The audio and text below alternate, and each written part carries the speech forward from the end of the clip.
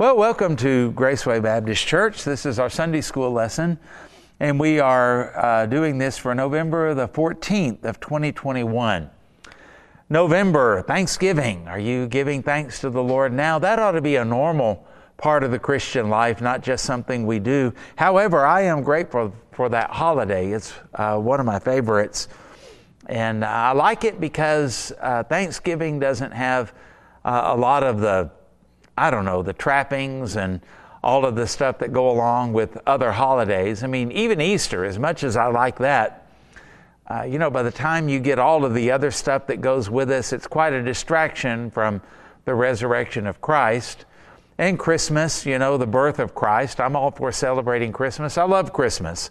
But boy, there's a lot to it. It takes up a lot of time. It costs a lot of money.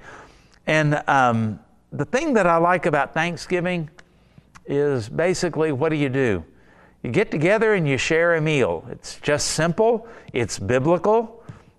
We're all through the Scripture, they were sharing meals together, so there's nothing wrong with that. And then the Bible says, in everything give thanks, for this is the will of God in Christ Jesus concerning you. And so that's something we ought to be doing all the time. And so it's kind of a once-a-year reminder of what our lifestyle ought to be. And I would just encourage you during the month of November, use this time and use the holiday to cultivate an attitude of thanksgiving. Or if I wanted to rhyme it, I would say an attitude of gratitude, right? And let there be times of rejoicing and praise and thankfulness. I was frustrated one time. It was a cold morning in January, and I was on my way to church, and I looked at my gas gauge. Good thing I did, and it was down on E, where it's the little light puts up, comes on, and you go, I better stop. And I was frustrated. The wind was blowing 90 to nothing. It was freezing cold, and I think the wind chill was like 20 below zero, and I had to stop and get gas. And you know how you do on that? You're kicking yourself because you didn't do it before. And while that gas was going in, I got under conviction. And this verse came to my mind, in everything give thanks. And so I started doing, this. Father, I thank you for this cold, horrible, freezing, nasty, overcast day. And I thank you that that's what I'd kind of been taught to do. And as I did all of that, I got to thinking more about the giving thanks. Lord, I thank you that I am able to withstand the cold out here. I thank you for your faithfulness in bringing the various seasons so predictably that the weatherman can actually forecast it.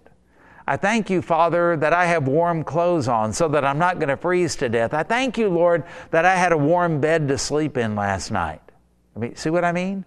And then as I thought more about it, I thought, thank you, Lord, that there is gasoline in this pump to put into my truck so that I can drive on to the church. And then I thought, thank you, Lord, for the people that pull it out of the ground, and for the people that refine it, for the people that put it in trucks, for the people that drive the trucks. And then all of a sudden I got to thinking, thank you for the roads that we have and the people that build the roads so that the guy with the truck with the gasoline in it can bring it over here. Man, I started thinking about everything. And you know what happened? By the time I got to the church, my whole attitude had changed, and I was a thankful person. Be a thankful believer, because there are all kinds of things to give thanks for that we just take for granted. And also, I won't be able to join you this year, but as we think about Sunday nights with the PLOW, that one for O is for outreach. That's the night we're having our church-wide Thanksgiving dinner. And so on that night, bring lost friends. Bring lost family members. Surely you can get a bunch of people to come and eat turkey and dressing and all of that. Makes me hungry thinking about it. But that night is going to be, that's going to be our outreach. And so we want you to do that. So be thinking now and praying for people whom you can invite. And invite them early enough so that they don't have a schedule conflict either. And the other thing, too, is you'll be gathering here in the auditorium. And my son-in-law, Jeremy Davis, is going to be here that night. And he is going to be sharing the gospel with everybody before we go back and eat. So it's just a great opportunity. Just take advantage of it. This is the easy way to witness if you really want to get down to it. You don't have to say a word to them except say, come eat a turkey drumstick. And they say, oh, I think I could do that. And you know they're going to hear the gospel, and let Jeremy be the one that takes the heat if they want to contend with anyone. But you know Jeremy, he's got such a great personality. But more than that, he loves the Lord Jesus. And he's in seminary now at Midwestern Seminary. And by the way, Isaac has just started seminary classes as well. So pray for those guys and help them out any way that you can. And pray that they would learn and grow and be, filled up with the truth. And it just helps. And pray that they would be used by God in a great way. But understand, as Jeremy comes, he loves the Lord, and he loves Graceway, and he also loves lost people, and he'll be sharing the gospel that particular night. Okay, on to the question. I can hear you saying that now. What are the sacraments or ordinances? Okay, Baptists, don't let that trip you up too bad. And understand that most other denominations call what we call ordinances, they call them sacraments. I appreciated the fact that even though it's mainly Presbyterians that did this catechism, that they did say, what are the sacraments or ordinances? I didn't add that. They were the ones that put that in there, knowing that there would be some Baptists looking at this. Well, the answer on this, probably a lot of you know it, the sacraments or ordinances given by God and instituted by Christ, namely baptism and the Lord's Supper, are visible signs and seals that we are bound together as a community of faith by His death and resurrection. By our use of them, the Holy Spirit more fully declares and seals the promises of the gospel to us. You know, I used to think that, the more I keep talking about the way I used to think and everything, you're saying, man, you were dumb when you were young, weren't you? I kind of was. Because I got the idea that the gospel was just for lost people. And I didn't really see much need. Somebody would get up and preach, and they would preach about Christ's death for our sins, and I just let my mind wander into regions undiscovered because I didn't think I needed that, and I didn't think that applied to me. In fact, after I got saved and after I was even studying for the ministry, I kind of had, I don't think I'd ever say this, but the preachers that would preach the gospel were the guys that really didn't want to study the Word of God. What are they doing? And there are some people that you go to their church, and I mean every week it is get saved, get saved, get saved, get saved, get saved. And on one hand, there's nothing wrong with that. On the other hand, believers aren't going to really grow by that, are they? And yet at the same time, even if you're preaching something that's really, really deep, like the doctrine of election, is the gospel not in that? And even in the way where the Bible tells us how we ought to live, how we ought to think, how we ought to treat other people, do we not actually see the gospel in that? And I've come to understand in my wise old age, see, I've got this gray beard, that means that I'm wise. I've come to understand now that the gospel is the foundation for everything in the Bible. God wants us to know it. He wants us to rehearse it. He wants us to remember it. He wants us to live in light of the gospel. And that humility that brings me before a holy God to say, I could never satisfy your just demands. And only Jesus could do that. And I repent of my sins, and I put my faith in what Jesus did for me on the cross. And I believe that He was raised from the dead, and I surrender to His Lordship. Oh, save me. Or whatever it was that I prayed, because I don't really fully remember, but it was something like that. When I think about the humility that was in that, when I think about the submission that was in that, when I think about the joy and the good news that was in that time that I was saved, should that not be the way a Sunday school teacher thinks when they think about the honor of getting ready to teach a class? And I would say to you, the gospel would humble you and bring you joy and submission to the Lord at the thought of teaching some of His people the Word of God. That is not something to be taken for granted. In fact, in the book of James, it says that teachers are held to a stricter judgment on that. Because this is something that we should never, ever just go, I'm going to teach, I'll get it at the last minute. This is a big deal, and the gospel would inform us of that. So teach the lesson and teach your class in a gospel way. And that would be the same for me as I preach, or Brother Dale when he leads the music, or people singing in the choir, or people playing in the orchestra. But I'd also say this, that's the way you're supposed to sit and listen in the congregation. That's why you're to make yourself available to the preaching of the Word of God whenever that is. We're to be hungry for it, and we're to listen for it in a gospelized way. But how about this?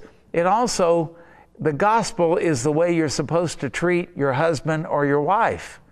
You know, if you were witnessing to somebody, I don't think any of you that are watching this, I don't think you would get up there and yell at somebody and say, you filthy sinner, you're on your way to hell. You better listen to me or I'll punch you in the face. And yet that's kind of the way we sort of talk. Hope you don't hit your wife. But that's kind of the way we talk when we raise our voices to one another as husbands and wives. Instead of the humility, instead of thinking this is a gift, this person is a gift of God for me, I need to treat them as such. Instead of thinking in such a way of where would I be without this person? Now, I do know marriages can deteriorate to the point where that's like a long lost, far off dream for some people. Hope that's not the way for you. But read Paul David Tripp's book on marriage, and it's called What Did You Expect? And it basically is talking about what happens when two sinners come together and they clash. Read that. It might help you if you're in that situation. But we ought to talk to people thinking about ourselves, thinking about our depravity, thinking about our sin, thinking about the kindness, love, and mercy of God in our life and the sacrifice that He made for us. And we ought to lay down our lives for one another. That would revolutionize some marriages, wouldn't it? Even the discipline that we have for our children, recognizing that they're not the only sinner in the house, but sometimes we make them feel like they're the only ones that are doing anything that's wrong, and that's why they're getting punished, and we're so harsh, and sometimes maybe even a little bit cruel in our punishment. No, I am not saying I don't believe in corporal punishment. I do. And no, I'm not saying that I don't believe in being firm with your children, because I do believe in that. And the third thing I would say in that is it's not your job to be your child's friend. You are to be their parent and shepherd them. Enough said on that. But as we do that, remember in the Psalms it says, as a father pities his children, so the Lord pities those who fear Him. And it came to my attention when I was raising my children that I might be a firm and strong disciplinarian, and I might even be right occasionally. But I have no right to be cruel or harsh or unloving. In fact, I need to have pity or compassion on them while I'm doing it, because they're not the only one who has sinned. Good old Dad has sinned plenty of times as well. How does the Lord treat me? And so the gospel is a part of everything that we do. The way that we treat people when they cut in front of us on the highway. Your horn is not a good representation of the gospel. Your language and your fist in the air is not a good representation of the gospel. Let's think a little bit and let the gospel permeate every part of our lives. Now, Romans chapter 6, verse 4 says, we were buried therefore with Him, and notice it ties it to an ordinance, by baptism into death, in order that, there's a purpose again, just as Christ was raised from the dead by the glory of the Father, we too might walk in newness of life. And that's why you hear so many people when they baptize, I baptize you in the name of the Father, Son, and the Holy Spirit. We're buried with Christ in baptism and raised to walk in newness of life. That's a picture that helps us understand something. Because baptism by water actually is a picture of what the Holy Spirit did for you at the moment of salvation when He immersed you into Christ. And that's what it means to be in Christ. In the book of Ephesians, over 40 times, the Apostle Paul writes, in the Lord, or in Christ, or in Him, something like that. Why is that so important? Because to be in Christ is to be saved and to be safe in Him for eternity. How come I know I'm going to heaven? Because I'm in Christ. How do I have hope for this life? Because Christ in me, Paul said, is the hope of glory. Shoo, that is so good, because that means my insides and my outsides are all taken care of because I am in Christ. Baptism is a picture of a lost sinner dying to self and being buried with Christ in baptism, identifying in His death, burial, and resurrection as full payment for his sins. It kind of preaches the gospel, doesn't it? The death, burial, and resurrection of Christ as full payment for sin. It also is the testimony of, I was dead, and I'm buried to my old life, and I'm raised to walk in newness of life, because that's what happens when you get saved. You're raised from the dead to walk in newness of life, and it pictures what the Holy Spirit did for us at the moment of salvation. He baptized us into Christ and into the body of Christ. I'm thinking about the other ordinance too, in Luke chapter 22, 19 and 20. And He took bread, and when He had given thanks, He broke it and gave it to them, saying, this is my body, which is given for you. Do this in remembrance of me. And likewise the cup after they had eaten, saying, this cup that is poured out for you is the new covenant in my blood. Now, when He talks about that key phrase in there is, do this in remembrance of me. Now, Roman Catholics take that verse where Jesus said, this is my body, this is my blood, when He had the bread and the cup. They say that's literal, that every time they celebrate the Mass, they call it a Eucharist, that is when the priest prays a prayer and the bread changes into the literal body of Christ, and the wine changes into the literal blood of Christ.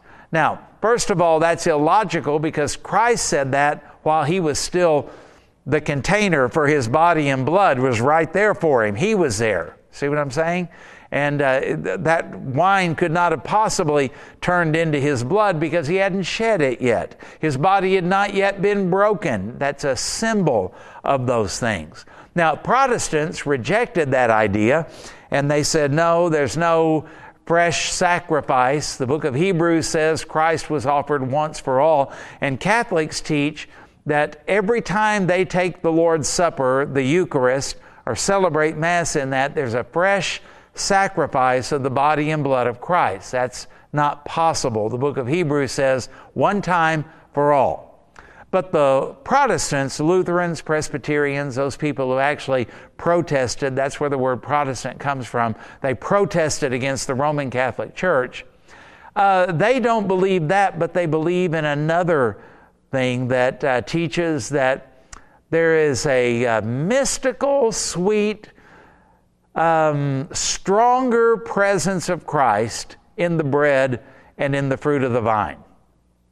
And so we commune with Christ all the time. We walk with Him all the time. But boy, when we take the Lord's Supper, there's something special about that. Now, I don't disagree that there's something very special about it.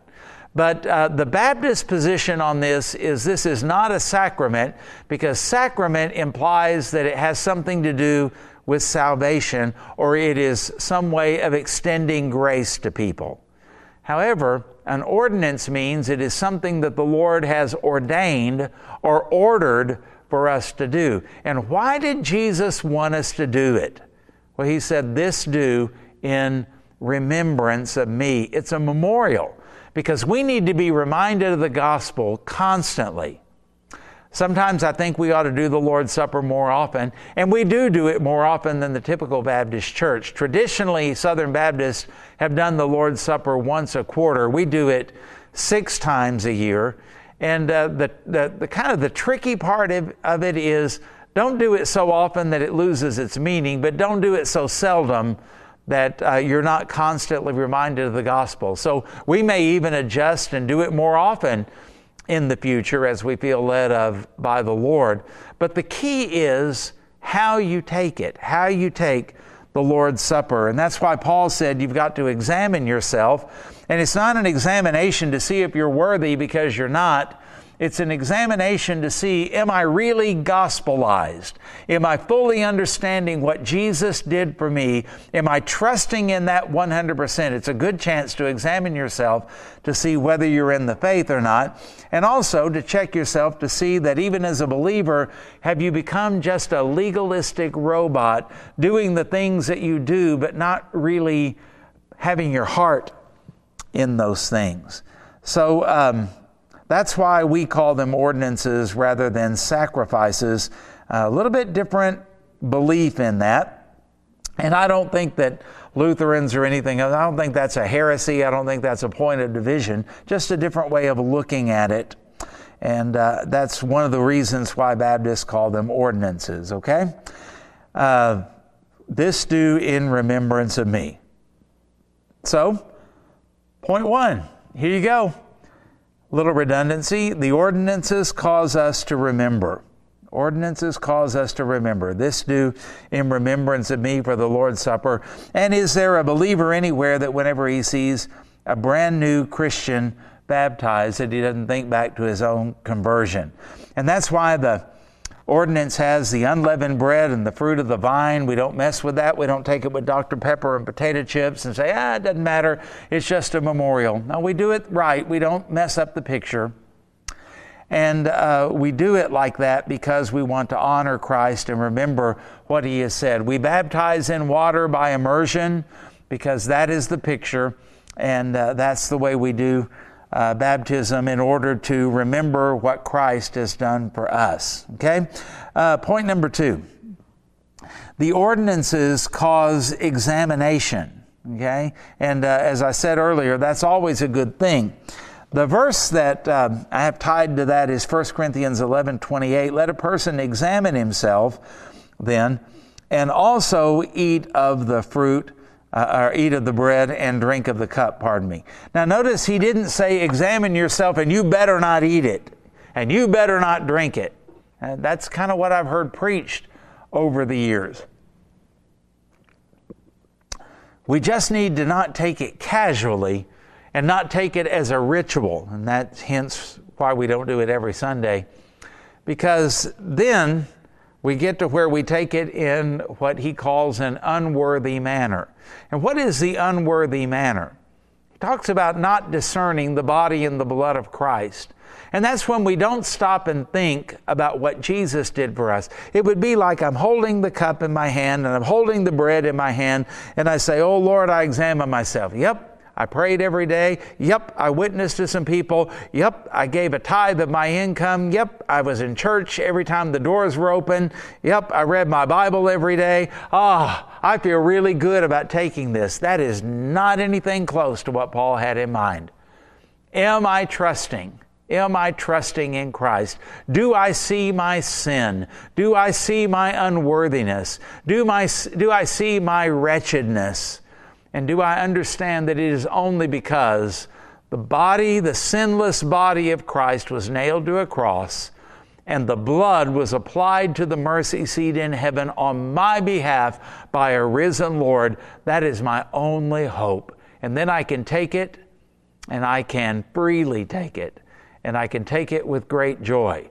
But if I realize I'm not trusting in Christ, that'd be a great time to get saved at a Lord's Supper service. If I realize that I have drifted away from those things and I'm becoming a legalistic robot just going through the motions, that would be my chance to come back and say, oh Lord, I want my heart to be renewed in all of this. Like David prayed in Psalm 51 as he prayed for cleansing, and he also prayed for the Lord to renew a right spirit within him. We need to pray that and think about that as well.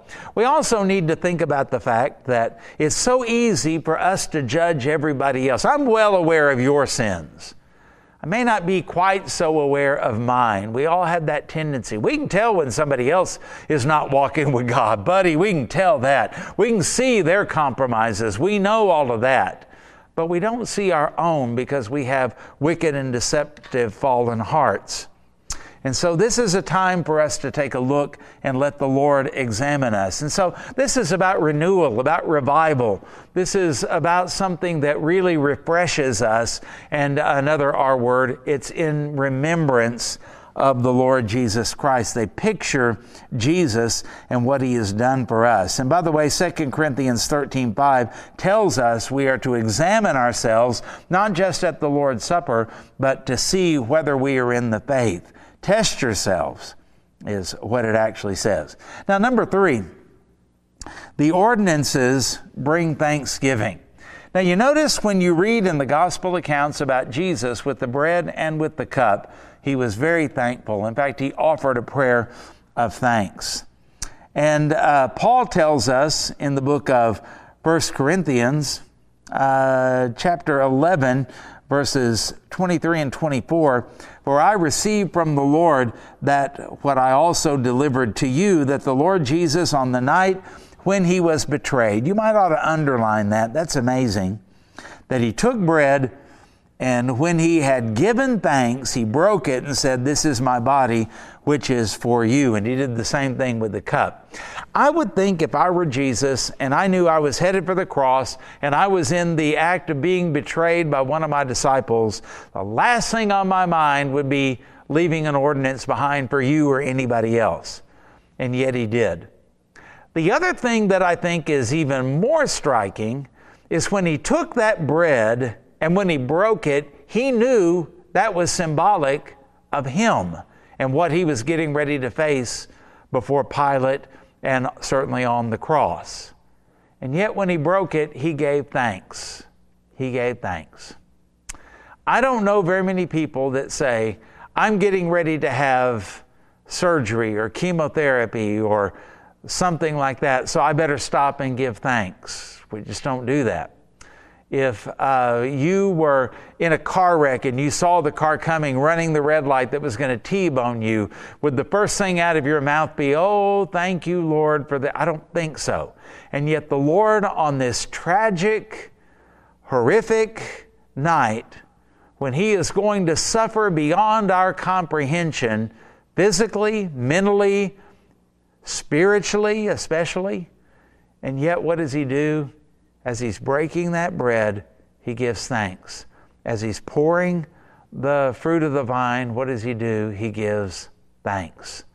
That just amazes me that He would be able to do anything like that. And if He could do that in His situation, we certainly could in ours. We have a lot to be thankful for.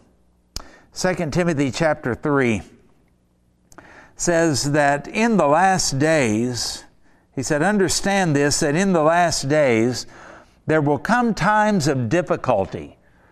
Times of difficulty. This is where I think this particular translation, the ESV, is, while it's accurate, it's much more descriptive and attention-getting, like in the King James. But in the latter days, perilous times will come. That kind of perks me up a little bit more, and that's the same idea. Difficulties, perilous times will come. Well, what do you mean, Paul? "For people will be lovers of self, they will be lovers of money, they will be proud, arrogant, abusive, disobedient to their parents." Well, that sounds familiar. That's just about everything we ever hear about our own culture. But then he says, in addition to that, ungrateful. Ungrateful. And then he has some other things to say as well. Hey, Christian, are we taking on the characteristic of the world of being ungrateful? The ordinances remind us to give thanks to the Lord. And we're supposed to be thankful in everything. And so we need to remember that, especially at the times of observing the ordinances. And by the way, the ordinances are commanded by Jesus. You should not skip just because, it's only the Lord's Supper or something like that. Shame on you if you are a Christian for thinking like that. This is the Lord we're talking about in remembrance of Him. And number 4, the ordinances bear witness of the gospel. Of the gospel. "For as often as you eat this bread and drink this cup, You proclaim the Lord's death until he comes. That's out of 1 Corinthians 11. Jesus said, do it in remembrance of me. Paul said, do this to proclaim his death and his resurrection until he comes. That's an amazing thing. It's a privilege for us to be able to do this. So baptism and the Lord's Supper, to make this clear, are only for the saved. Don't give it to your little kids, and don't come and try to baptize your kid just because you think it'll make him safe or give him points in the afterlife or something like that. This is a testimony time. I'm trusting in the body and the blood of Christ for my salvation. In the baptistry waters, I'm trusting in the death, burial, and resurrection for my sin. But it also proclaims it. Whenever you have a baptism, there ought to be a lot of guests here. Family members ought to be invited. Well, they're lost. They wouldn't understand. This is a way of proclaiming. And even when you're in the Lord's Supper service and you feel bad because your little kids can't have the little thing of grape juice, which probably would disappoint them if they got it. But it's an opportunity to explain one of these days when you trust the Lord, you can take this. But it's not about taking this supper. It's about what it means. This bread reminds us that Jesus came like we celebrate at Christmas, and he put on flesh, and he lived a perfect life for us. That's why it's so flat. It doesn't have any yeast in it, no sin. And what we're going to drink, the grape juice, represents the blood of the Lord Jesus Christ, meaning that he died for us and he paid for our sins with his death. And you could explain the gospel to them for that. And so these ordinances will certainly do that. And so I want to encourage you to think twice about baptism and about the Lord's Supper. And by the way, if I'm talking to someone that maybe you were baptized as a baby, maybe the priest or the minister sprinkled some water on you, and later you came to know Christ as your Savior and Lord. May I just encourage you to submit to water baptism by immersion and give that testimony and follow in obedience to the Lord. Maybe you were immersed, but maybe it happened, you came home from VBS or a camp or something like that, and several of your friends were getting baptized, and so you got baptized too, and you've been saved since then. Let me just tell you scripturally, you were just dunked that other time. Now you need to be baptized. That was my testimony and my experience as well. And whenever you hear about a baptism or participate in a baptism, let joy fill your heart.